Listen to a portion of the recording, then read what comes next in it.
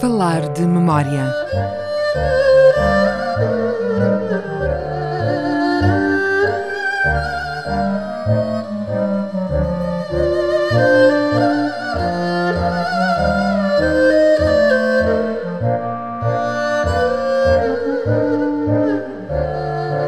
Viva, sejam bem-vindos a Falar de Memória, sempre com João Guedes. O meu nome é Hugo Pinto. Na semana em que passam 44 anos desde a Revolução de 25 de Abril de 1974, recordamos hoje como era Macau, antes do fim do Estado Novo, antes do fim da ditadura.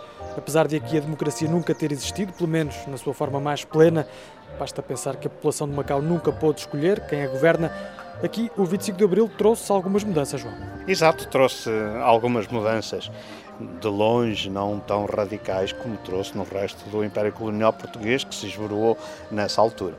Angola, Moçambique, Cabo Verde, São Tomé e Príncipe, enfim, eram colónias que, podia dizer, estavam nos antípodas de Macau. Macau era sui generis, como sempre foi, mas ao mesmo tempo tinha alguns componentes da ditadura que aqui se sentiam.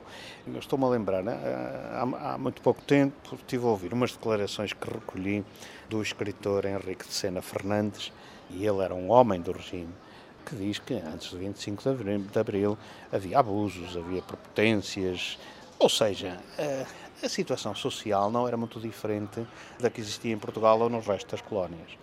Havia aqui alguns pontos sui generis, que eram esses sim bem diferentes. E um dos que se nota era o facto de aqui não ter havido nunca um movimento de contestação anticolonial. Um movimento separatista, independentista. Separatista, exato. Nunca... Tivemos o episódio de 123, em 1966, mas sim, enfim, embora isso foi tenha mais uma sido... manobra de diversão.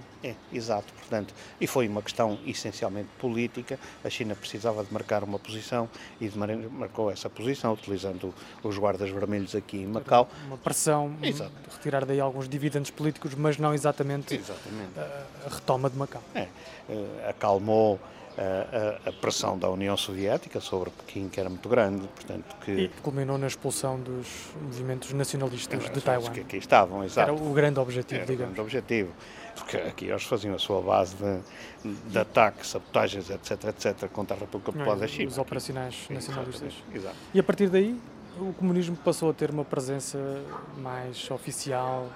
Exato, e isso faz com que exista aqui uma situação muito peculiar, no mínimo. Peculiar, exatamente. Ora, era proibido ser comunista em Portugal. Uma pessoa, bastava dizer que era comunista... Dava prisão. Dava prisão. Ora, aqui os chineses eram comunistas, alguns chineses, naturalmente.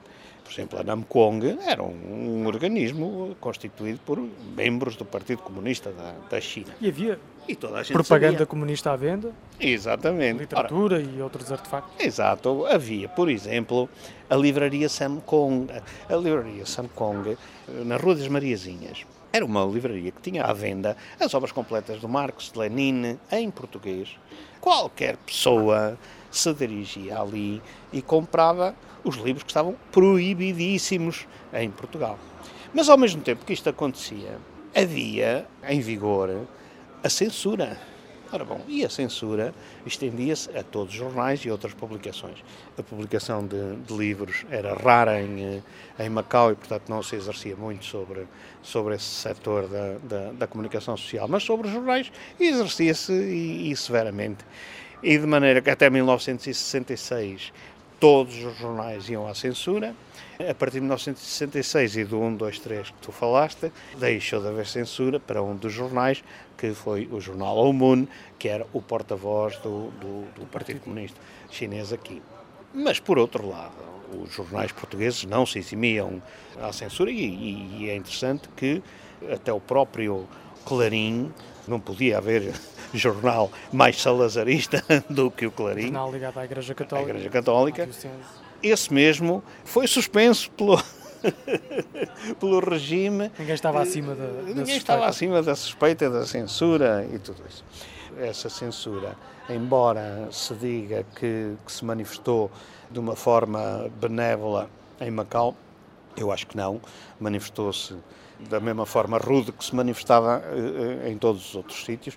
É engraçado que eu tenho lá alguns exemplares do jornal Notícias de Macau e do jornal A Voz de Macau também, com artigos censurados com o lápis azul que funcionava, está aqui, a mesma cor também.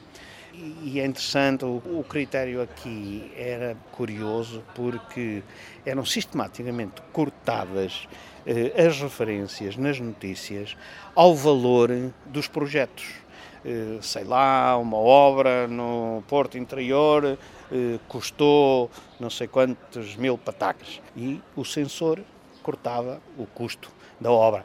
Ora bom, não sei qual seria o critério político dessa questão, mas achariam que o valor da obra não interessava. Ora bom, mas depois a censura esquecia-se que aqui em Macau a maioria das pessoas sabia inglês e lia em inglês.